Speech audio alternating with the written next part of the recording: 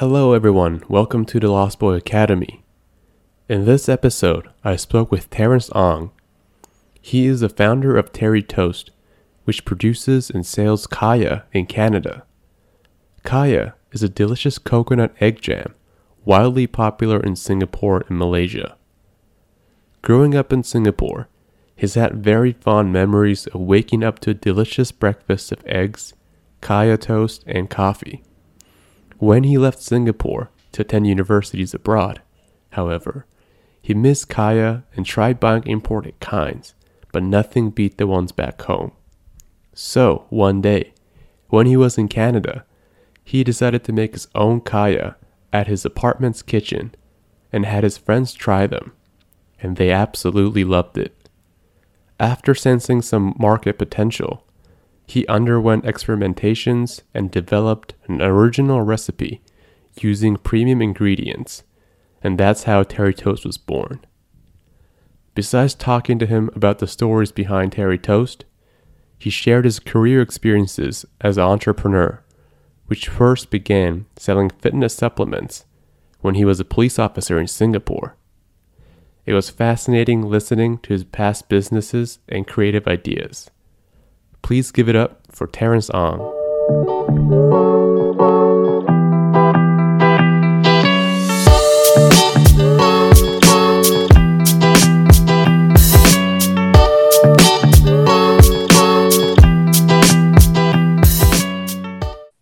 Yeah, well, I've always known you as a pretty entrepreneurial guy, and I just want to hear your story in the form of a podcast. Sure. But yeah, before because mainly, I want to ask you about your current business, Terry Toast. But prior to talking about that and just explore your background, can you give me a brief explanation of what the Supdog and P2P, your past projects were and how they kind of came about? So I would say that my very first business venture was back when I was 19 years old. It kind of all started from there. So basically what happened was I've always been into bodybuilding, working out, lifting weights, that kind of stuff. So back in Singapore, supplements were incredibly expensive because everything was from the US. So it's imported. So what happened was that back then, when I was conscripted into police, it was like conscription. So everybody had to serve 2 years national service. So for me, I went into police. So during the police training, I actually had some spare time. So I started conceiving of an idea to bring in supplements in bulk to resell, but also to get it cheaper for myself. So, I started studying all these different business books, trying to figure out how to make this happen. So I managed to set it up while I was working as a police officer, and in such a way that basically it doesn't really require a lot of me to do the work. Basically I outsource the fulfillment part to a third party. I just did the marketing, and then once it sells, they automatically deliver it, collect cash for me, and things like that. So it kind of went kind of automatically on the side while I was a police officer, and that went pretty well for 2 years that I was a police officer. So it made some money doing that. So when I finished serving my service, I got a scholarship to go study business in Miami. Okay. I wanted to shut the business down, and luckily it was a pretty decent business. So the largest supplement store in Singapore bought it. So this is the Supdog. No. This was not Supdog. This was it was called ATWSG. Oh, okay. This was way more than 10 years ago. Right. So I sold it and made some money off of it. Then I went to Miami to study business. So there, I started thinking again about another business idea. So this was Supdog. And the name came about because when I went to the US, somebody told me that joke, uh, up dog joke, right? Have you heard of it? No, So it's like, how does it go? like like what's up, dog, or something. No, it's like it goes like, "How's the up dog?" Hmm. And then you would say, if I said to you, "How's the up dog?" How's the up dog? Yeah, if I said to you like this, like, "How's the up dog?" What would you say? How's a down dog? I don't know. No, like typically someone would like, "What's up, dog?" Right? Sounds like you're saying, "What's up, dog?" Yeah, yeah. So I would respond, "Nothing, dog. What's up with you?" Yeah. So I mean, I thought it was kind of a funny joke, and then Mhm. anyway, um, I thought of a bunch of ideas of a new business, but my last success was in supplements, right? So I thought, okay, I wanted to sell supplements again, but I wanted to do it bigger this time. I'm in the US. I mean, hell, it's like Singapore's a freaking tiny dot compared to Right. US. So I thought, hey, I mean, if I could make something work in the US, I could probably make some money. So I started thinking of a bunch of ideas. Eventually came up with this social commerce idea, Hmm. which I'm going to be honest, I'm still pretty proud of. And if it can still happen, I still think it's a pretty good idea. But I think maybe it was a little too ambitious of a project for me. Hmm. So it was kind of the concept that basically it blends entertainment and advertisement together. Well, it's based on this idea that, um, you can pretty much, there are many opportunities for um, like organic advertising in content, because my thesis was that in advertising, the most powerful type of advertising is organic advertising. And what organic advertising is when, let's say, you're filming, um, I don't know, some random drama or whatever, right? And if it fits the character's image to wear an expensive watch, then that could be a very natural advertising for that watch. Hmm. As opposed to like, a very unnatural version of like how a lot of Korean drama these days do it, where like, like some sad scene and randomly Subway pops in like, as if it's gonna console the kid whose mother just died. Like Right. Subway advertising is it's not natural, but there are good ways of doing it. Like where it's like, for example, Aston Martin in James Bond, Hmm. right?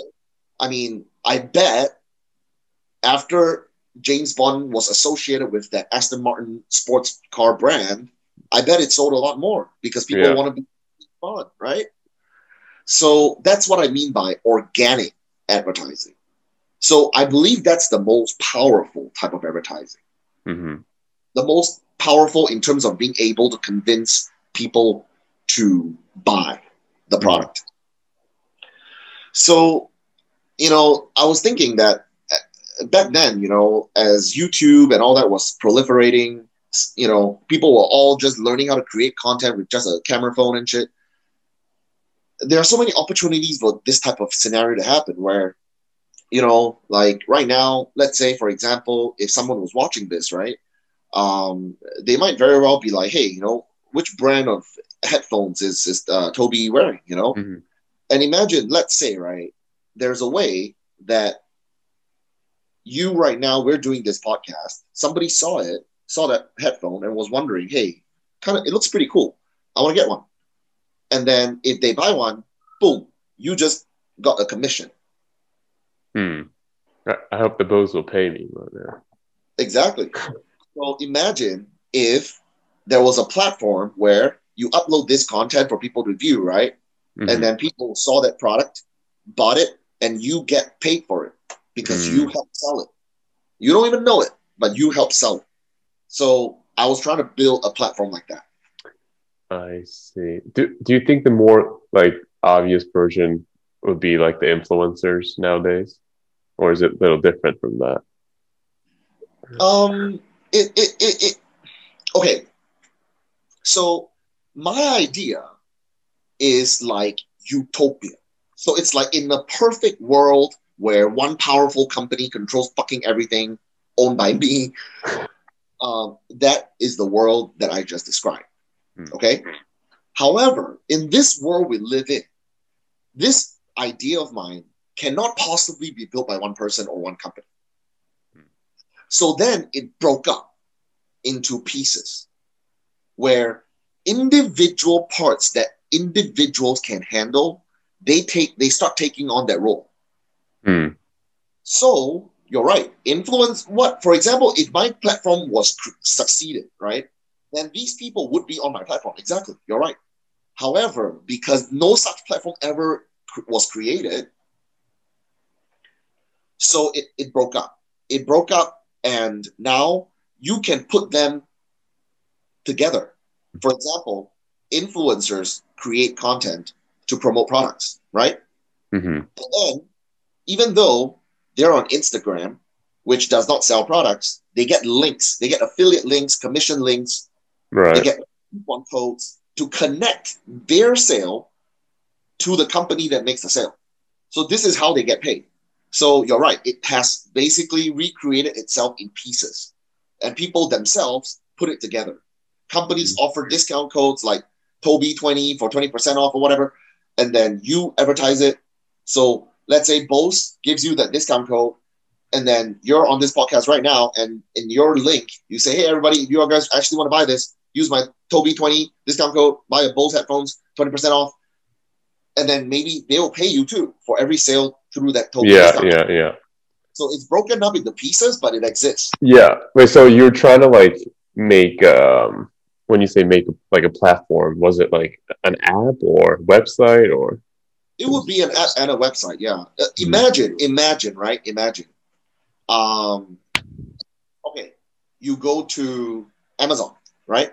And so right now, typically you would, let me guess, at least go check out the reviews, correct? If you want to invest in a product. But imagine, let's say the page, on top of reviews, by the way, is already content trying to promote product. You know, that was intended on my site too. Mm-hmm. Reviews that sell products also get the reviewers paid. Any content that helps sell a product will get the person paid. So let's say, imagine, right, you go to Amazon and instead of just reviews, there's a section in the product page. Let's say you're interested in the Bose headphones, right? Yeah. Go to the Bose headphones page, there's a section, videos. And these are all the videos uploaded by everyone who has ever featured Bose in their content. And then this podcast might very well just pop up. And people could watch it, you know? And then if they watch it, they buy it, you get paid too. So it's like, imagine an Amazon combined with a YouTube, where you go there, you look at product, but then you also get exposed to new content featuring that product. And so the idea is to blend the shopping experience with advertising, with entertainment, so that in an ideal world, right, content becomes better, because as people learn what sells products better, they mold their content to be better at selling products. And as a result, the content gets better too. So the quality of the advertising, the content increases over time. Right. So that, because only the best one gets paid, right? Mm-hmm. So the idea is that on top of people just coming to shop, sometimes they might also just come for fun to watch videos. And then they might end up shopping. I see. Because people do go YouTube just for fun, right? Yeah. Or they go youtube.com just to see what's up, right? That's the idea, is if we have such good content that is essentially also advertising, that people actually want to come and watch them, then they are voluntarily seeking out advertisement all the time, in the form of content. but every content is associated with a product. So, in an ideal world, right, they'll come and build the content and then like end up buying a few things. Right. So it'll be a very powerful, robust shopping platform. Yeah, because what you've mentioned kind of is already happening, right? Like I go on YouTube, for example, and I've been watching this YouTube channel, like exercise channel called the Jump Rope Dudes, who just like does jump roping exercise, and I do it in front of it, and that made me want to buy whatever the jump rope that they're using, and there's actually a link down in the description leading to that product. Yep. They put it together. Mm. My idea was those guys didn't need to have a link. My idea was I would fucking sell the jump rope myself. And they put the video there where you would have watched it. And then you're like, hey, I want those jumping ropes. And then right below that, you can just click to buy it at the cart. And then Right. they would get paid. No need for separate links. No need to go to a separate website. No, they get paid. They will get paid. And you buy it, they get paid. And you at the cart right there on the spot. Nice. That was okay, yeah, that okay, now it makes sense. Why do you think such a website, or I don't know if it exists or not, but why do you think that's not very popular? It's too ambitious for one company to do. And I tried to be that one company to do it. You gotta admit though, that had some vision, man. I thought about that 10 years ago. Yeah, so that's called Subdog? Subdog, yeah. I see. And you actually like launched an app or we launched it was just shit. I mean, look, I don't wanna this is a podcast, so it's people can freely hear it. I don't want to disparage certain people, but yeah, I unfortunately trusted the wrong team of people to build my product, which came out really crappy. I see. So it was just like with a bunch of your friends. Yeah, again, that's for sure. What's that? I would never go back to India again. That's for sure. Wait, you went to India to make this app? Yeah. Huh. What? Why'd you? Is it because it's cheaper there? Or it was cheaper, yeah, but if effectively you're paying for like complete shit. Wait, so your team members, you recruited them in India, or I hired a team of 5 engineers and a project manager in India. Oh wow! And they were just shit. So India, or there's so if you have an idea, in India, like they offer these services where they just send you employees that you can hire and then create a team. Oh, I see. I didn't know that. I heard a company, right, that essentially assigned me a team of 5 engineers and a project manager. And you can't you have to pay. You have to obviously pay the service. Yeah.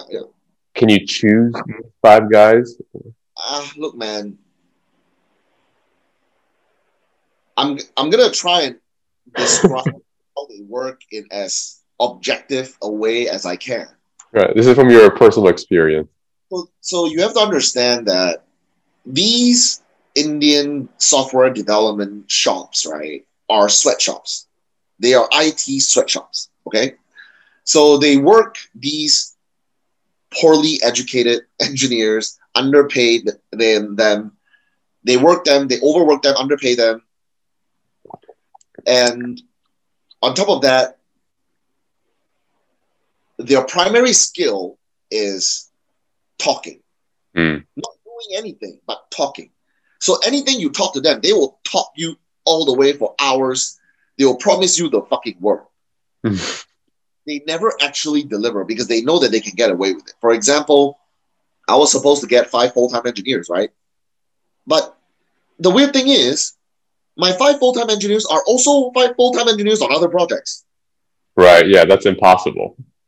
How many hours in India a day is their day? Is there one day like 8,000 hours or something? Because I can't believe that my full-time engineers are also full-time engineers on several other projects. Like they have several clones, one person.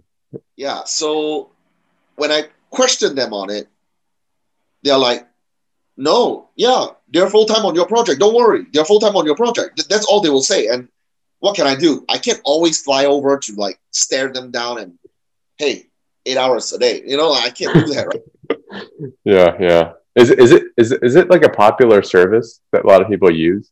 I think by now a lot of people have come to realize that the quality of things you get there is really low. Like I said, I'm gonna be as objective as I can. Okay, Mm-hmm. so not only are they unscrupulous, they're not very skilled, but the truth really is the skilled Indians do not stay in India. I see. Go to US, they have the ability to go US, UK, places they can make real money. So the ones remaining in India are no good. Mm-hmm. So the shit they build is almost often literal digital shit. I literally paid all the money. I paid over $100,000 to them. I couldn't use it. Well, you paid $100,000? Almost, yeah. Wow. Well, including all expenses in, but actual contract price was somewhere like 60, 70 USD thousand. Mm-hmm. But Damn. there were other expenses involved and everything, right? Flying here and there. So all in was over 100, like into the project, and they delivered fucking shit. And then you can't. I mean, it's a contract for contract, so you can't do it. You can't do anything about it. Man, look, in software, here's the thing, man. They technically delivered what they said. Most of the things they were going to deliver, it's just shit. It just works like shit. It's like, that's their game, right? They will build to the minimum specifications. So, like, they will promise you that they will build you a fucking Iron Man suit, but they'll give you a wheelchair and say, that is how Iron Man. Like Iron Man suit shaped wheelchair. Yeah, exactly. Like they will say, well, this technically fits the specification in the contract, right? You want wheels, that's their game. When they sell it to you, they promise you the fucking world. But then when they deliver, they will argue with you all day long about why what they delivered was in fact what we agreed on. And you're like, hey, come on. Shit, man, come on. And there's just like no end to the conversation, I bet. Yeah, and at some point, like, yeah, I should have pulled out of the project, but I foolishly decided that I'll give them a shot. Mm-hmm. Yeah, I will never go back there for such purposes ever again, ever. I see. Yeah, I mean, I'll remember that if I were to start something. Yeah, just don't trust them. I mean, it's based on your personal experience. So yeah. Can you so and then after Supka, did you sell it, or you just kind of you just terminated the project and move on? Because what happened was that I launched a project with their really like shitty software. Tried to run it for a little bit, a couple months. And then I tried to apply for a visa to stay in the US. When I went to the consulate, that interview officer actually went to the website. And she said, your website is really fraudulent. Huh. Yeah. So partly based on that, she denied my visa. Wow. Yeah. Was it that bad? It was bad. Look, that really affected my life in many ways that I'm still feeling the repercussions of. Well, anyway. I didn't know that they would make such kind of very subjective comment and like base people's approval of visa based on them. Well, I was applying for a business visa. They had to approve me based on their belief that giving me this visa would create American jobs. I don't agree with it, but her justification, that officer's justification was, look, your website looks fraudulent. It's a very new business. There's not much. Your sales is so little. I just cannot justify giving you a visa. Like, it doesn't look like this is a business that will succeed. So I meet all the requirements. I put in all the necessary investment, over 100,000, like I said. But I bet honestly, a big part of it was the impression she got when she went to the website, and it was like, dude. I see. Well, then this, and you're in your early 20s then? This happened when I was 28. Yeah. Okay, 28. Oh, 26, 26. Okay. And then the 26-year-old Terence went on to another project called the P2P. No, so okay, so I was denied my visa, and like I said, there were a lot of repercussions of that. That had me stuck in Singapore for 2 years, Mm-hmm. and then I had the itch to go to the West again, and so I looked around. I couldn't go back to the US, obviously, so I thought eventually I came to think about Canada. Mm-hmm. And after thinking about how to come here, it seemed like the easiest way was to be as a student again. Yeah. I applied to U Toronto and UBC. Mm-hmm. So I got in both, and ultimately just made a random decision. I couldn't decide. I've never been to Canada, so I have no idea what Toronto and Vancouver was like. So I just made a decision. Vancouver seemed a bit nicer. Weather seemed nicer. I don't know. Just felt like if it would have suited me a little bit more. Turned out I was right. When I visited Toronto, I didn't really particularly like it there. So turns out, yeah, I guess I chose the right place for myself. But anyway, so I came here, got my degree in 2 years, computer science, That's master's or bachelor? bachelor's. You can get in 2 years. I didn't know that. So it's a special program for people who already have a degree. Got it. So it's for people that have degrees in like business or whatever, and decide that you want to switch careers into tech. So it's become a very popular program in UBC. It's called the BCS. A lot of people are applying now because everybody knows now tech is it's a thing. So this is a wildly popular program now. Like, I'm glad, because competition, I heard now, is like fierce. When I got in, it was like just like that. I applied, I just got in. But I heard now it's like very selective, actually. Damn. You applied in 2016. Yeah, I got in 2014, and then 14, yeah. So then, when I graduated, was when I launched P2P. P2P, I also think is a pretty clever idea, but you know what, man? With COVID, P2P would not have survived anyway. Well, what was P2P? Is it something to do with fitness? Yes. So P2P was this. It's basically, okay. The concept of it was, if you want to go deep, right? You see, companies like Airbnb and Uber, they tap on something similar. Okay, so let's first say Airbnb. Okay, Airbnb was a success because they tapped into a existing but previously uncentralized market. See, there was a spectrum that exists in the hotel industry. Okay, oh, sorry, not hotel. Accommodation industry. Mm-hmm. Right, it goes from couch surfing to all the way to grand hotels.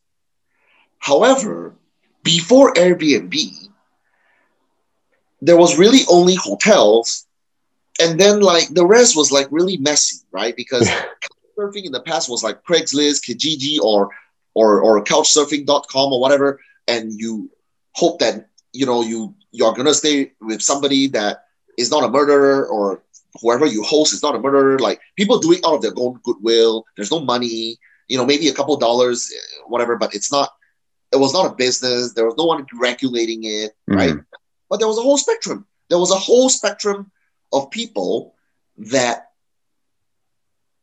that exists, which is what? People with spare rooms. And they could make money off of it. But the problem is they don't want to do the couch surfing thing. It's so like, it's like some fucking homeless looking dude is gonna fucking show up at my door and I have to host it. No, fuck you. Like, get the fuck out, like. But this spectrum exists. So many people have so much rooms to spare. Mm-hmm. There's so many spare condos, spare rooms, spare living rooms that you can partition out, like what some people do. Yeah. So many opportunities. But the problem is none of these people want to do it because I don't want to fucking risk some random homeless looking person that might do drugs into my place. How do I know they're going to pay me? Mm-hmm. And what happens if they fucking fuck up my place? There's none of these, right? And then Airbnb popped up and say, okay, we'll give you $2 million insurance, and we'll vet the people that come. You can vet them yourself. You can look at their Facebook, look at their profile, see their reviews. They provided a trusted authority that organized that spectrum. Mm-hmm. And that's why suddenly it's like green light all over, like all these spare bedrooms suddenly light up. They're now available for rent. And suddenly, like, your next door neighbor is now a hotelier, creating a brand new economy because they tap into this market that already exists but was not organized. Yeah, same with Uber, I guess, right? Exactly. So many people have cars they don't use that much. So many people have daily routes they travel and have spare passenger space. All these are untapped potential that Uber organized.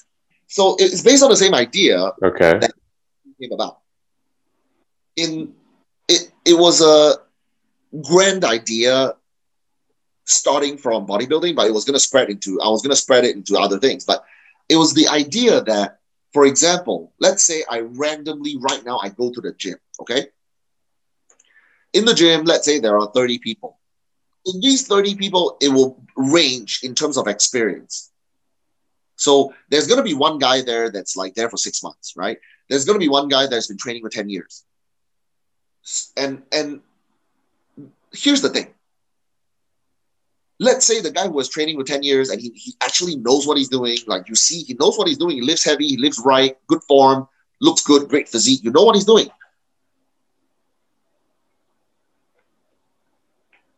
But he doesn't have a personal trainer certification. Mm-hmm. Is he really not able to give you some tips, help you out a little bit? Let's say he's your friend. Would you hesitate if he said, hey, bro, train with me, man. Let's train together. I'll help you out. Would you hesitate? No. Exactly. But then let's say you're strangers. Obviously, you can't just, hey, bro, can you train me? No, right? But let's say that he offers his services, as not a trainer, because that requires certification, right? But he can offer his services as a training partner. I see. So you don't obviously you won't have to pay as much as a personal trainer. You won't be paid as much, but the requirements are a lot lower too. He doesn't have to actually train you. He can train with you, as if like you're paying for it, but it's as if like it's your best buddy at the gym. He took you up. Hey, Toby, let me show you. You want to train your back? You want to have wings? I'll show you how, man. Like, train with me. See how I do it? I'll show you. I'm not your trainer, but this is how I do it. I'll show you how I do it. You can do it that way too. That's a training partner. And you pay a smaller amount, like not the $60 to $100 per hour per session that PTs charge, right? Maybe you pay, I don't know, 15, 20, I don't know, or less. Or you pay a monthly fee, something like that. You pay less. He gets paid a little bit for his time, and he maybe he might enjoy doing this, right? I enjoy teaching people how to live right in the gym when they ask. So, hey, nothing wrong if, let's say, I get paid a little bit for it, right? So the idea is this, that there's a lot of people, not just bodybuilding, anything, man, like swimming, violin, whatever. There's a range is a spectrum of untapped potential because people, I'm telling you, man, I don't even know this for sure, but in my building, there's bound to be at least one fucking person that has 20 years piano playing experience that is good enough to teach at least, maybe kids or something. But that person is just like, I mean, like, I don't want to go out and like advertise my services. I don't want to, if only there was like, ooh, Airbnb or Uber for piano services. Yeah, then I'll do it totally. Yeah. The idea is that I wanted to offer a platform for sports and fitness related things where people can tap in and monetize all of these untapped potential. So if you've been playing basketball for 10 years and hey, in your heyday, you actually are quite fucking decent, man, why not offer your basketballs, you Mm-hmm. can teach some basketball to some high school kids, you know, as a basketball training partner, not a Mm-hmm. coach, not a whatever, but you play with him. Like he pays for your hourly services, maybe $5-10, whatever, and then you get paid for that too. And then you can do that with like 5 kids, play 5-on-5, and then you get paid 10 times the amount, but they all pay a small amount. But you teach them, right? You train them, something like that, right? Like it's like if Michael Jordan plays with the team, the team improves, right? So that's the idea. If you have spent years doing something you love, hey, that's experience that you can share and make money out of. So that's what I was trying to build with bodybuilding, like, in the gym and eventually, things like swimming, whatever, sports. Right, right. That was the whole concept. Yeah. That that seems like a really good idea, but it just what made it not a workout, or what made you not pursue? Who's looking for partners to to be face to face with now? Like Yeah, yeah, yeah, that's true. Yeah. it kind of fizzled out because I had a team of engineers, 3 people from UBC. Was working on it. But after a while, because we weren't making money, they needed obviously income and they found jobs. They all found good jobs. So eventually they didn't really want to spend too much time on this anymore. At some point we agreed to like end the project because it wasn't making money. So I went to look for a job too, and I ultimately ended up as a project Right. manager. Got it. So it was like a pretty civil ending to the project. Absolutely, I'm still on good terms with all of them. It wasn't ugly at all. Like I see. And then the company you work is like a tech company. it was a legit company. It was a small to medium size. Mm-hmm. I mean, to be honest, I didn't have a particularly, it was a kind of a boring job. It wasn't bad or anything. It was okay. It paid me well, um, and the job was boring, but it was okay. It was manageable. Our work environment was all right. Wasn't the best, but wasn't terrible. It was very manageable, very tolerable. But ultimately, I found that the job too boring, and Mm-hmm. it just coincided with COVID hit, and then their sales just went zeroed out. Mm, So they couldn't afford to keep all their highest paid people. So I got laid off. I see. And then yeah, now I want to kind of get to your current project, which is a Terry Toast. And when we talked last week, I went on the website, and that the coconut custard jam looks fucking delicious. And I remember when I was at UBC, you would invite me to your apartment, and you did offer me this coconut custard jam. But I want you to explain what you're selling and what the service is, and also how, from your previous two projects, it seems like a very tech-based stuff, to boom, it's now you sell food product basically, and you go to people's houses, and so that's a pretty big transition in, I guess, the category of the project that you're doing. So yeah, can you just explain what the service is and how the Terry Toast all kind of came about? So so I've always enjoyed kaya, which is this coconut custard jam that is very popular in Singapore and Mm-hmm. Malaysia. Um, and when I left Singapore, it's definitely one of those things I really missed. So time to time I would go to the Asian supermarkets to buy some imported versions, which are not really that good. So It even tastes different. oh yeah, absolutely, all kayas taste different. Every brand tastes different. Um, so even when I was in the US, I thought It would be so nice if there was a legit Kaya Toast cafe, just like in Singapore, there in the US. And then uh, it never really, like, I was mostly interested in tech. So, you know, the whole idea of starting my own Kaya Toast cafe always was just kind of like a you know, side thought. But, I always thought, yeah, I'll do tech. If I make money someday, yeah, maybe I'll just for fun open like a little cafe, do that, right? So it never became like a main thought for me. Then I came to Canada. I thought the same thing. Like, wow, I really miss Makaya. I wish that I could um, get some good ones here, and there weren't any. So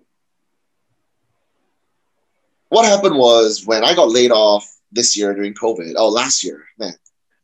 I started thinking about starting my own business again, right? And you're right. Like my first thought was obviously tech, but I also realized that honestly, tech is really, really, really difficult to do. You know, it's I had a few ideas. Don't get me wrong. I did have a few ideas I wanted to do, but you needed the right team or a lot of money to do it, and I didn't have either. So I got to thinking, okay, fine.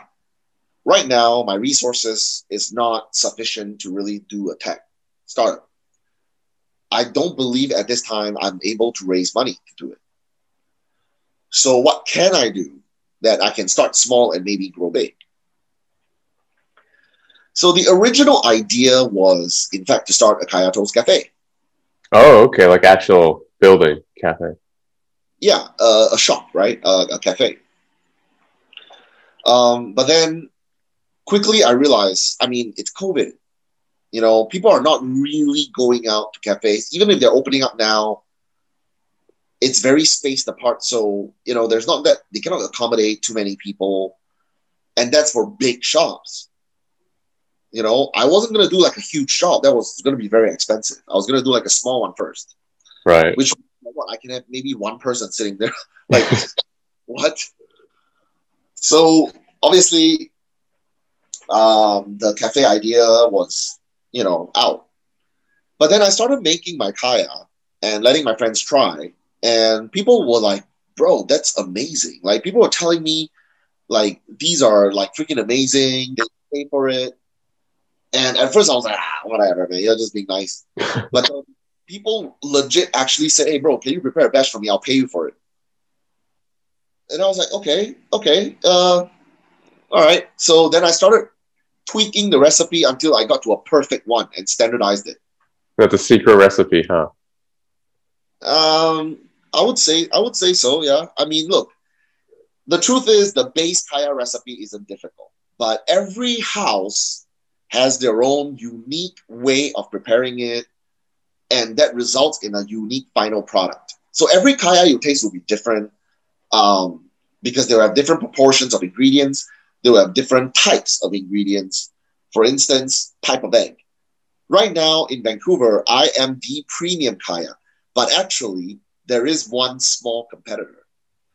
They are selling traditional kaya. They started in COVID too, but way earlier than I did.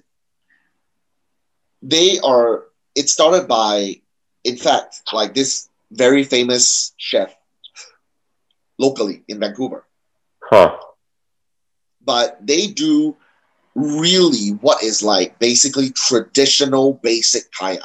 So they make everything from scratch? No. I make everything from scratch.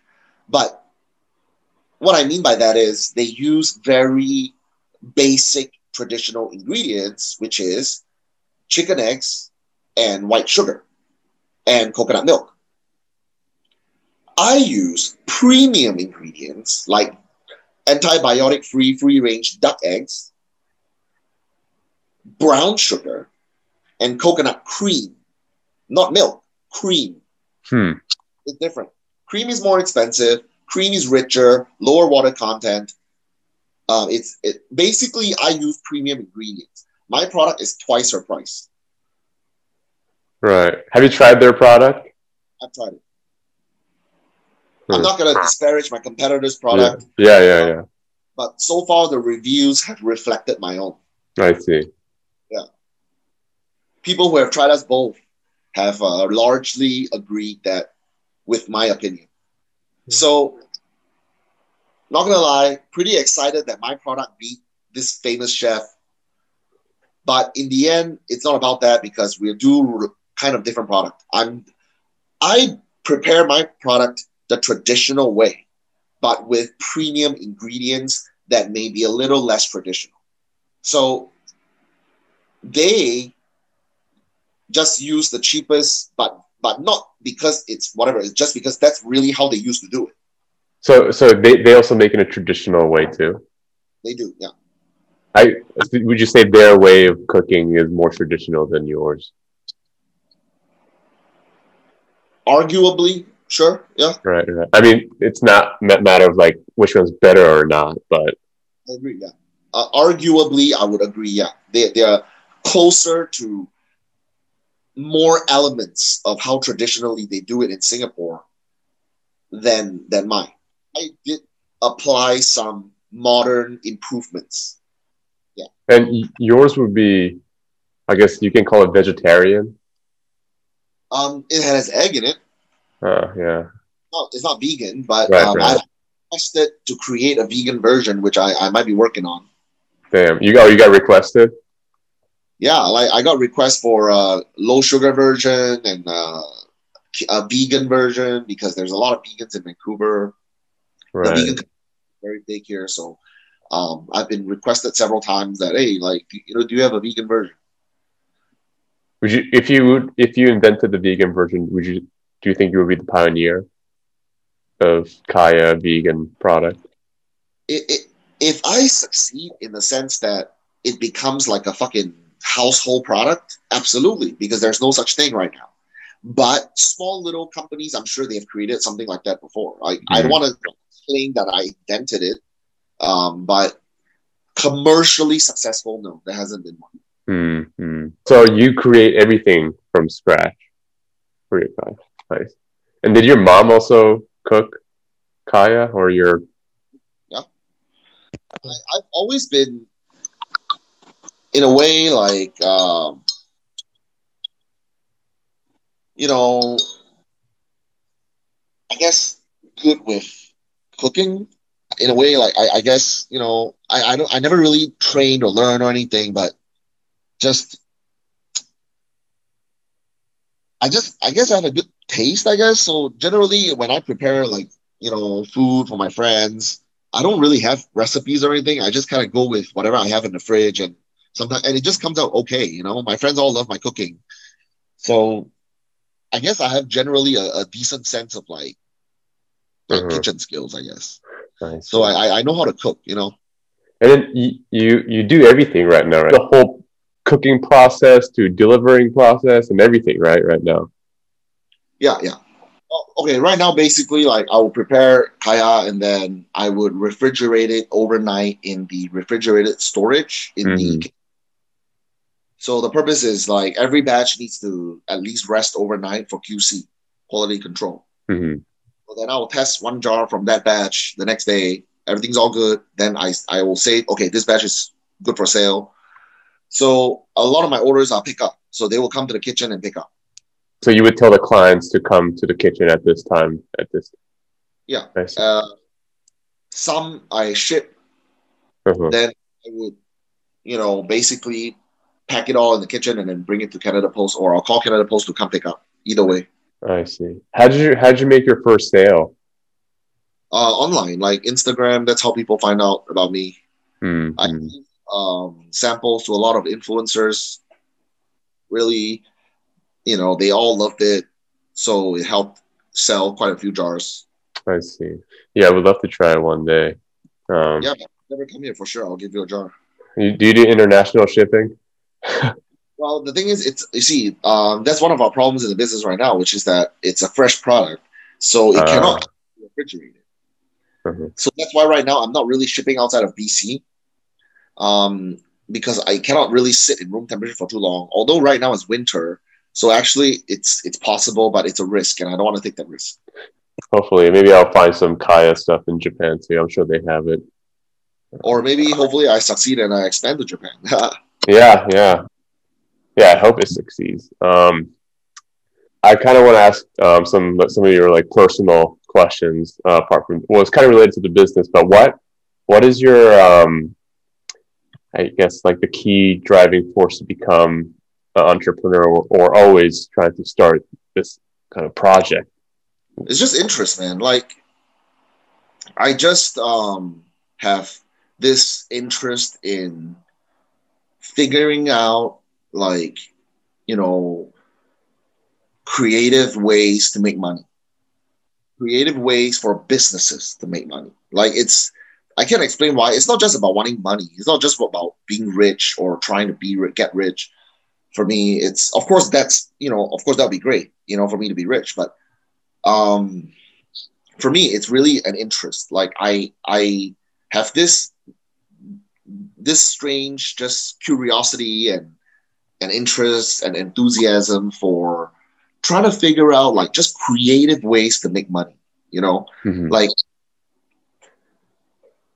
like I see a lot of these tech companies come up with a lot of very interesting ways how they structure their products and how they sell it, and you know, it's very interesting to me. So I like, in my own brain, just thinking, oh man, how do I cleverly make money this way? Mm-hmm.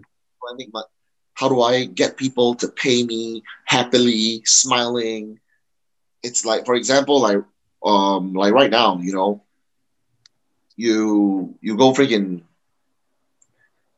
buy an app on the App Store, right?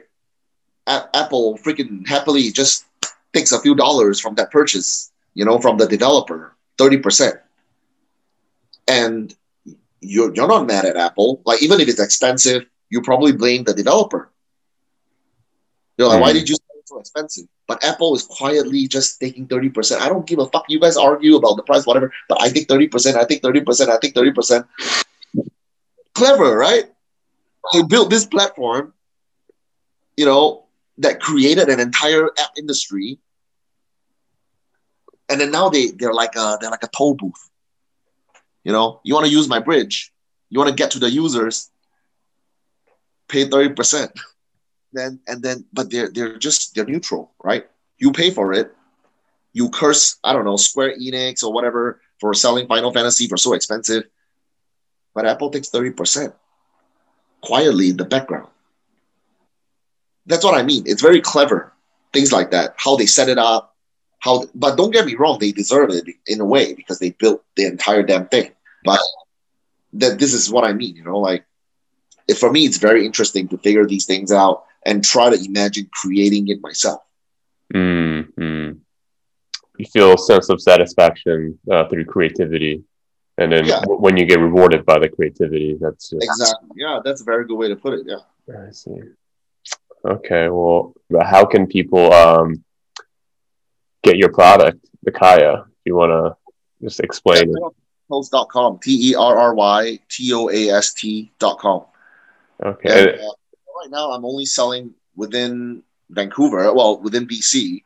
But if you're outside of BC but still within Canada, there might be a way I can figure something out. But yeah, You got Instagram? yeah, Terry Toast official. All right, cool. Well, I'm just gonna stop recording for now. Okay, So yeah, thanks, dude. yeah, dude. Thanks for having me. Yeah.